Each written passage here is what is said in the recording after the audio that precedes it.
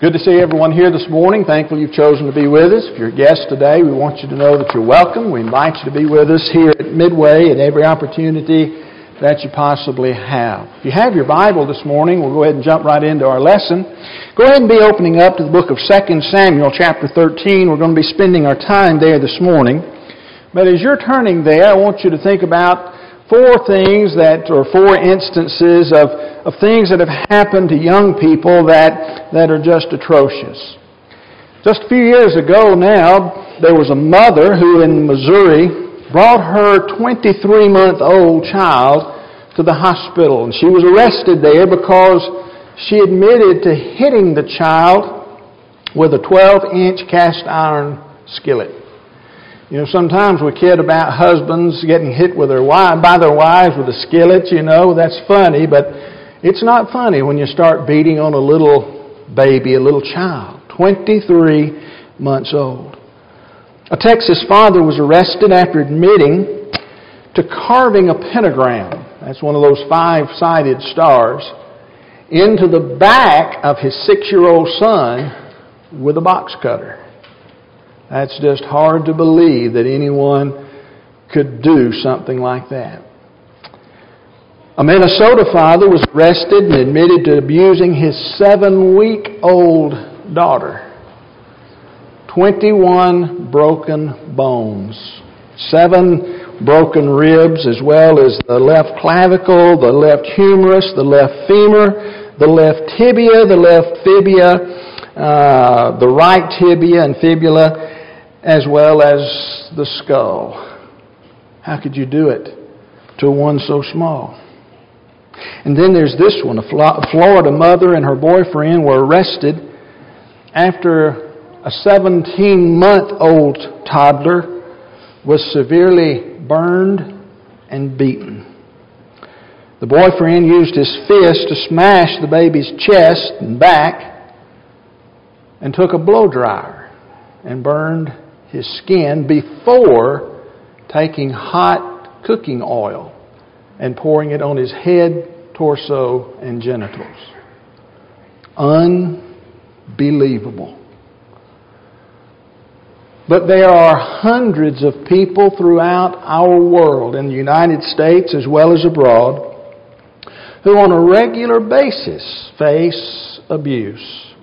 It doesn't make any difference if they're young, if they're old, or if they're middle-aged, because abuse stretches across all generations. And so today we want to talk about what the Bible has to say in regard to abuse. I want us to understand this morning as we begin our lesson that abuse takes many forms.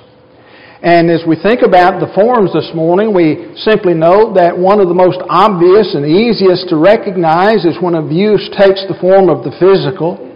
The 4 instances that I mentioned as we began our study this morning have to do with physical abuse of children, in these cases, little bitty babies as well as toddlers. And so when we're thinking about physical abuse, we're thinking about punching and slapping and kicking and pulling hair and even threatening to use a weapon, as well as the scalding and the burning and all of these kinds of things. I once knew a young man who his mother took him and set him on a hot stove, put him up there and made him sit on the hot stove. And so it's just amazing what people are capable of doing when it comes to the physical realm.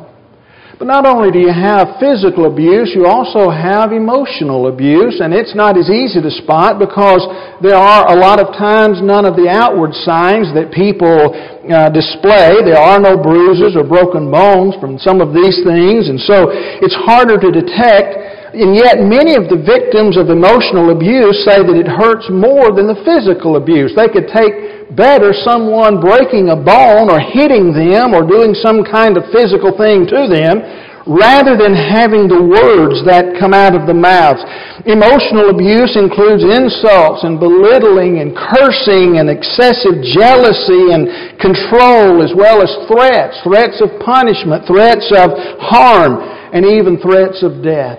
And so you could go on and on and on, and you can think about how people would be afraid of physically being hurt, but at the same time, you have these things that are being held over the heads of young people or husbands or wives or even older folks who have grown too old to defend themselves in a lot of ways, how that they may be abused by words or by actions of others that would threaten to bring harm to them. And so there's that emotional abuse. But then, not only do we have that, but there is what we might call economic abuse as well. When we think about economic abuse, we're thinking about abuse that takes place a lot of times in marriages, especially if the wife is a stay-at-home mother, and you know, it's sort of an abuse in which the father, the husband, or perhaps it could go the other way, where the one of the spouses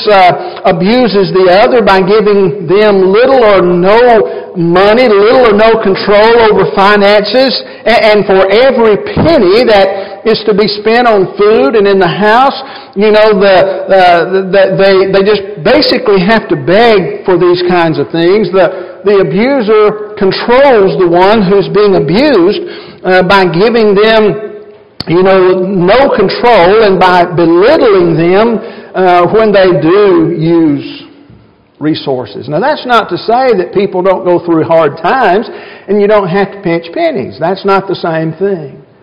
But a lot of times it happens in families where the pennies are not having to be pinched, where there is sufficient to be used, and yet one simply uses that to control the other. But then, not only do you have the abuse in the other first three, but you have what we might term and what has been called sexual abuse.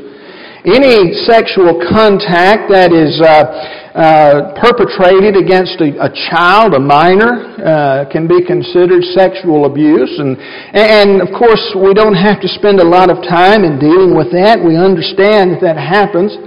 It has become more and more common, or at least brought more and more out into the open in recent years, I guess you might say, because of the internet and pornography and all of the things that are associated with that. Sexual abuse can occur not only against children, against minors, against women who are not married, but sexual abuse can even occur within marriages when one partner is forced to have a sexual relation or forced to engage in activities that are offensive to them. And so sexual abuse takes that form. But another form of sexual abuse that perhaps is spoken of in the Word of God is the withholding of the conjugal rights. It can be a form of sexual abuse, and that is spoken about in 1 Corinthians chapter 7, verses 3 through 5 in particular there. And so we have abuse that comes in different forms that manifests itself sometimes with the physical, sometimes with words, sometimes with devious action, and sometimes just, because we do not supply the needs by neglecting or in some way seeking to control another from the economic standpoint. And I'm sure this morning that we could talk about it and break it down even further and deal with these issues in a different way. But I want you to think about a passage of Scripture that's found in the book of Mark, chapter 10, verses 13 through 16. And it's one that a lot of times, or maybe have never associated with abuse, but it makes a point that I want us to grasp here as we begin our study of abuse.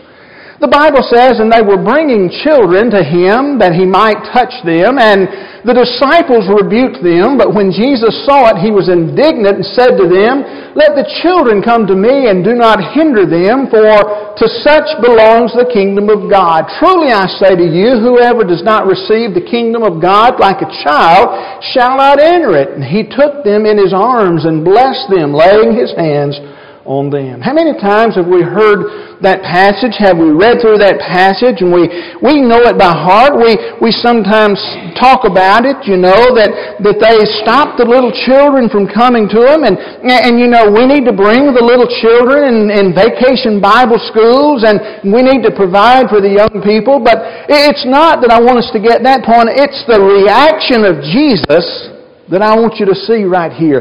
The strong language that is used in regard to this minor little thing when they simply stop the children from being able to have access to Jesus. Did you catch what he says there in that passage? The Bible says Jesus was indignant, is the way the English Standard Version puts it. He was indignant. And if you look that up in the Scriptures, look the word up that's translated indignant, it's pretty eye-opening. The King James and the New King James simply says he was much displeased or greatly displeased, but about every other translation I went through and looked at them, each one of them has the idea, the concept of he was indignant with his disciples. Now, if Jesus was indignant because his disciples would not allow children to come to him, how do you suppose he must feel when he sees the abuse and neglect that's inflicted upon so many young people today? You know, we have a reaction, don't we? We have a reaction. What was your reaction to the 4 instances of the things that I mentioned at the beginning of this lesson?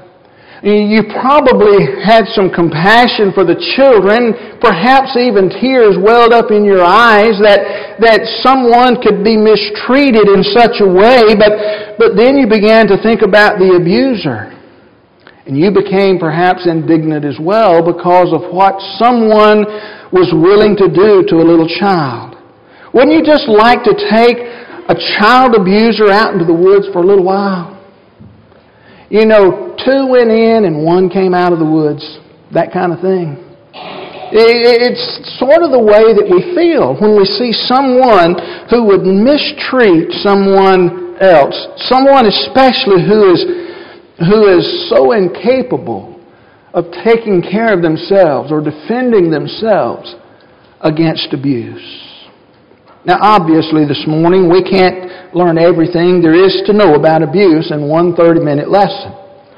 And I'm going to be honest with you. If you look at your sheet on the back of the bulletin this morning, you're going to find that you're not going to fill in all of the blanks because as I have studied through this lesson, it kept growing.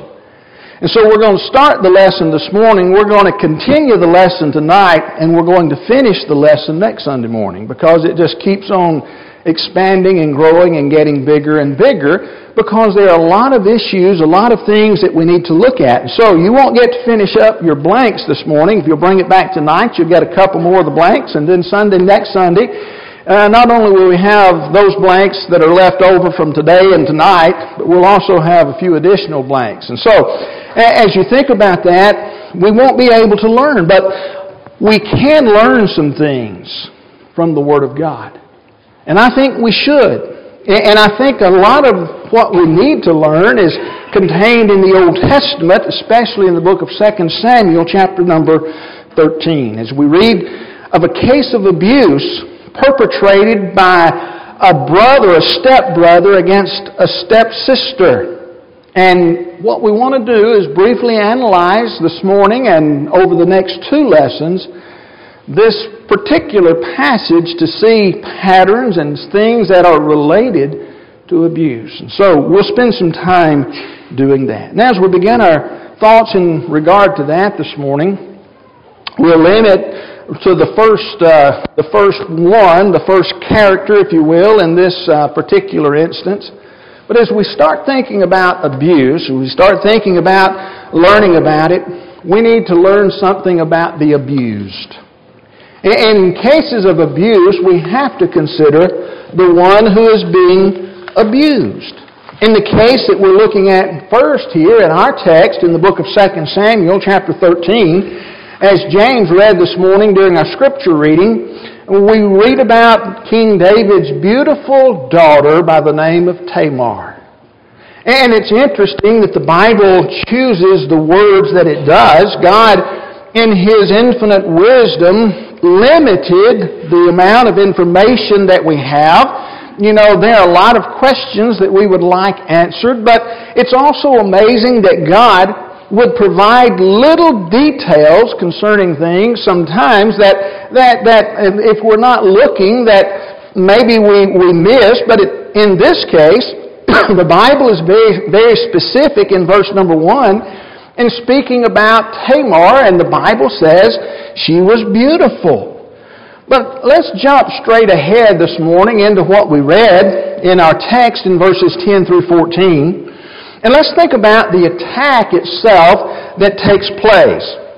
Let's think about what happens here. If you remember what James read, we have a brother and a sister, brother and a half-sister. The Bible speaks about how that the brother is sick, and we understand that the half-sister is preparing him food, and she brings the food to him, and he basically takes her by the hand. He wants to have a sexual relation with her. She refuses, and he rapes her.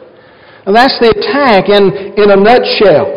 But as we think about that attack this morning that we read about in those few verses, there are some things that we need to note in regard to it. It helps us to understand about abuse. It helps us to understand, especially in regard this morning to the one who is abused, the one who has been abused. So what are some of the things that we need to note? Let's note, first of all, that Amnon and Tamar were alone. They were alone in the room, in the bedroom, as it were. If you go back to verse number 8, James didn't read this. Basically, the whole chapter it deals with the story and the after effects of it, leading up to it, and then the after effects of it. But Amnon and Tamar were in Amnon's house, according to verse number 8. And Amnon, being the son of the king, had servants in his house, but the ones who were attending to him, they were around him, they were in his bedroom, and according to verse number 9, he sends them out of the room. He says, go on about your business, basically, do something else, get out of here, stay out of here. And so he sends them out. And then, according to verse number 10, when Tamar comes to his house, he asks her specifically to bring the food into the chamber, into the bedroom, as James read. I'm not sure which translation he was reading from this morning, but he asked her to bring the food into the chamber, into the bedroom. And so here we have Amnon and Tamar who were alone together. That's when most attacks happen, when people are alone. Whether it be a sexual nature, or whether it be a physical attack, or whether it be a verbal attack against someone, it's generally taking place when no one else is around. There are no others to defend them. And so it's important when we are talking to our children and raising them up, and you've heard it for years now, don't go with strangers into their car, into their house. And when we go on campaign and we take the young people, we always try to send them out in groups of 4, and they have groups of 2 who are door knocking. And one of the things that we always specify, do not go into the house, because we do not want anyone to be abused, attacked in any way, hurt in any way. But it happens most of the time. Sometimes it happens in public. Sometimes people are arrested for abusing children in public, but it's not as often that abuse takes place. There is more abuse that takes place out of the eyes of people than there are in the eyes, when people can see. And so, always remember that. They were alone. That's one of the things that we need to know. Before Amnon could carry out his plan, he got her into a place where he could perpetrate the acts upon her that he wanted to accomplish. But secondly, this morning, not only do we note that Amnon and Tamar were alone, we also note that Amnon tried to persuade Tamar. Look again at verse number 11. In verse 11 it says, "But when she brought them near him to eat, he took hold of her and said to her, 'Come lie with me, my sister.'" He grabbed her by the hand, but he also asked her. You might even say he asked her nicely to have a sexual relation with him. He appealed to her, if you will. And a lot of times that's what abusers will do. They will appeal to someone. You ever heard the old story of a stranger offering candy to a child to encourage or entice them? And that's what he's doing here. He's persuading. But at the same time, if you jump on ahead a few years into the teen years, you sometimes have an old boy who is dating a girl and he tells her how much he loves her so that he can have his way with her and abuse her, if you will, in an ungodly way. You see, sometimes people who are abusers can be sweet and nice and influential and encouraging. And it seems that he, first of all, that was his first tactic, is to try to persuade his sister to have the relationship with him. But thirdly, as we note some other things here, we note that Tamar resisted. Verse number 12, she said, "No, my brother." She said no. You know, you hear a lot about that in the news, and when someone says no, it means no, and there have even been court cases in rape in recent years that well, the girl said no, but really she meant yes, and those kind of things that have been litigated in court, and all the news that have been associated with that. But sometimes, even when you resist the abuser, it does not stop them. It does not stop the beating. It does not stop the verbal abuse. Tamar resisted. She said no. But that brings us to the next point.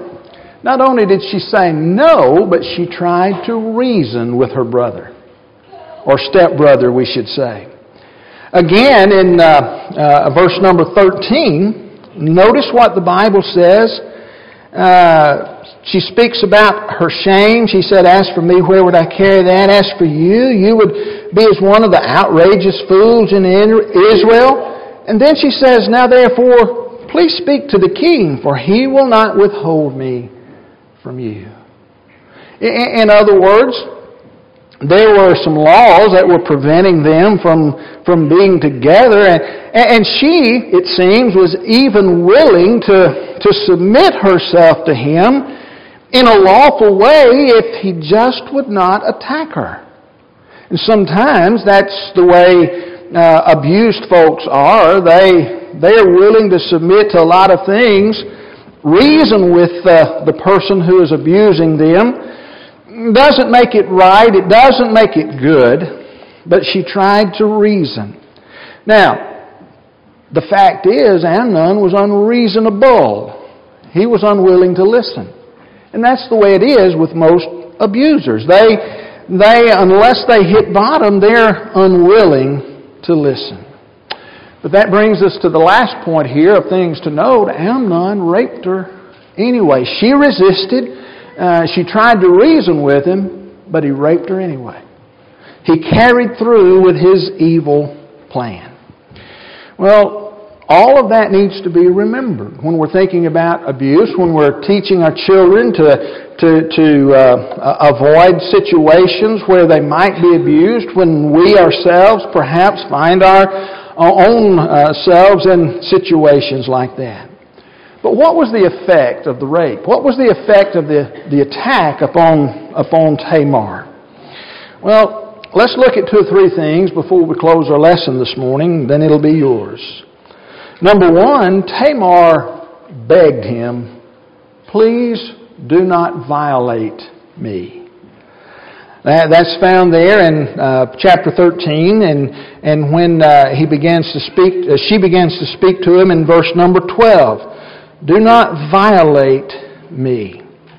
The word violate is interesting. It's translated in a number of different ways in the Old Testament. Some of the words by which it's translated are afflicted. It's translated by the word humiliate, translated by the word humble, translated by the word broken, and those are the ways that it's most often translated in the Old Testament. Afflict, humiliate, humble, broken. People are often broken down by abuse. She's not simply saying to him, okay, please don't rape me from the standpoint of I don't want to have a sexual relationship with her. Consider what you're going to do.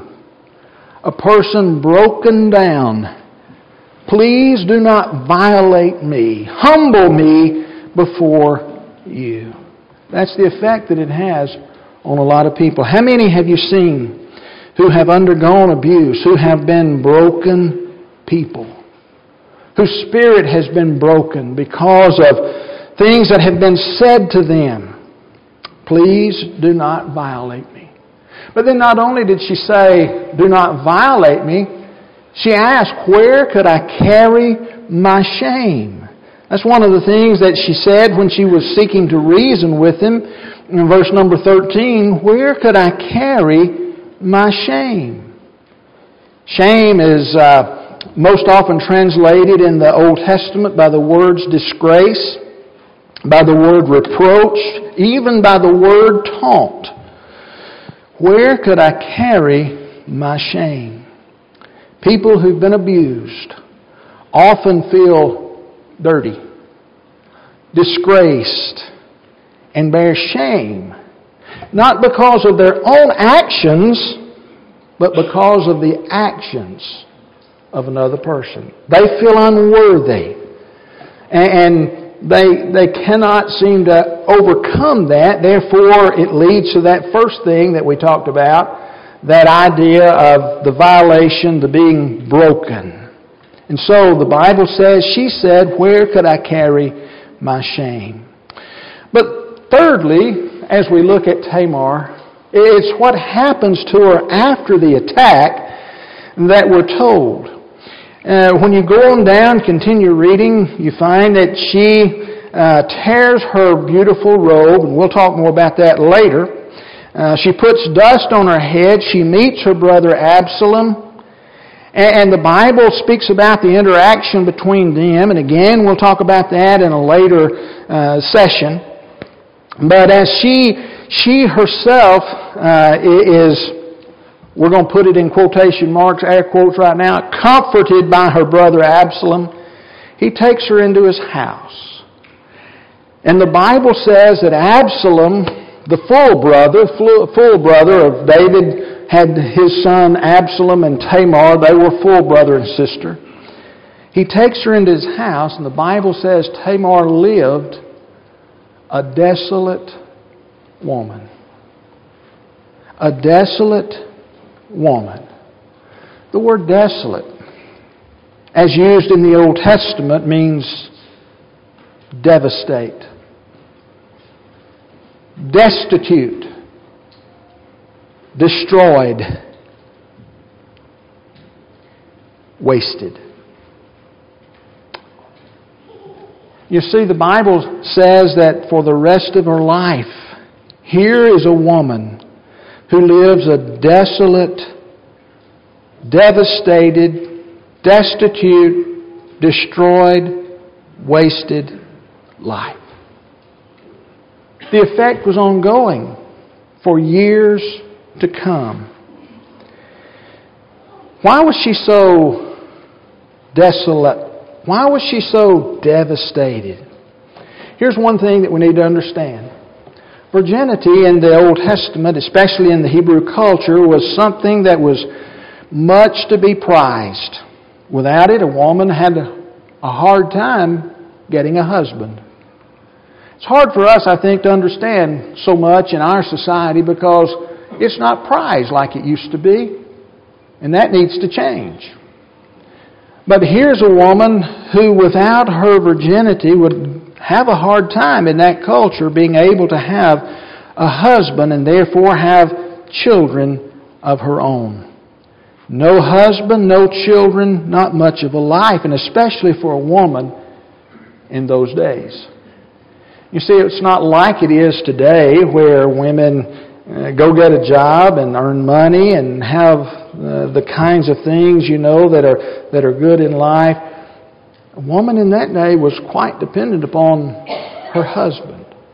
And if she is robbed of that because her chastity has been robbed from her, her life is going to be tough, to say the least.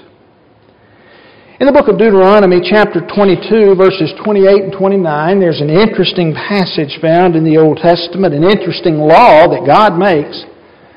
There the Bible says, if a man meets a virgin who is not betrothed, in other words, engaged or married, and seizes her and lies with her, and they are found, then the man who lay with her shall give to the father of the young woman 50 shekels of silver, and she shall be his wife, because he has violated her. He may not divorce her all his days. And on the surface of that, it sounds awfully cruel. It sounds like, hey, a rapist gets to marry his victim.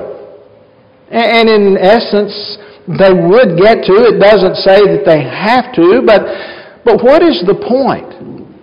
Although the woman is not forced to marry her rapist, God made a law that ensured that she would be financially cared for the rest of her life.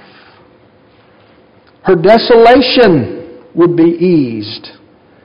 In other words, the rapist was responsible for her care for the rest of her life. It didn't happen in this case, and again, we'll talk more about that later. Complicating this case was the fact that it was an incestuous relationship which was forbidden. And so when we look at it, she is left. It doesn't mean that she didn't have good days. It doesn't mean that she sat in a rocking chair with a shawl around her and tears streaming down her eyes for the rest of her life, with no quality of life whatsoever. She was the daughter of a king living in the house, if you will, of another prince.